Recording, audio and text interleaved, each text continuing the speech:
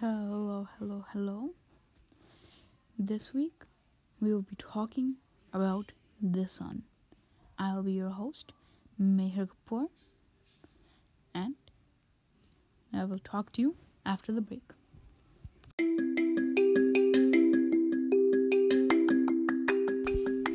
Hello. Welcome back from the break. Today we will be talking about the sun, a much lighter topic compared to our last episodes.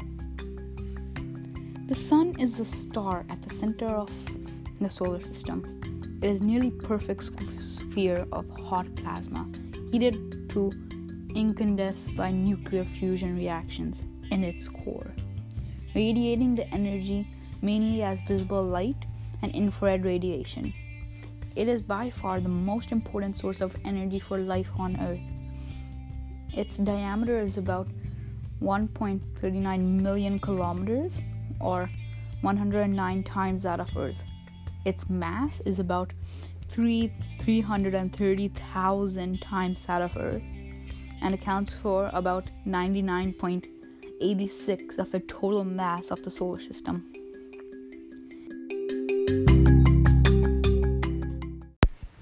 Now that is all very interesting, but we have to know what the sun is made out of.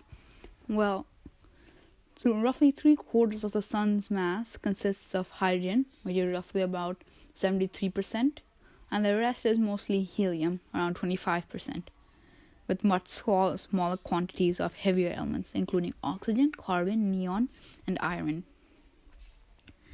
Now, that's actually really interesting, but now we want to know how on earth does this even use any of this? Well, it uses it like this.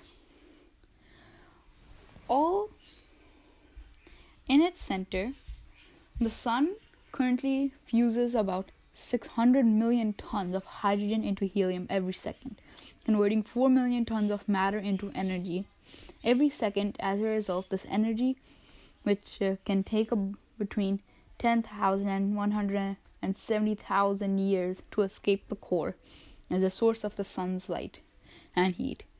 When hydrogen fusion in its core has diminished to the point at which the sun is no longer in hydrostatic equilibrium, its core will undergo a marked increase in density and temperature, while its outer layers expand, eventually transforming the sun into a red giant.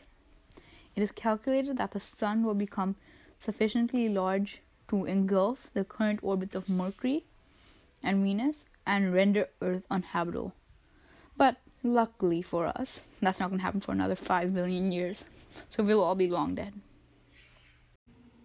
So in conclusion, the sun is a complex and highly interesting thing that we have to remember it is limited. Thank you for listening. Goodbye.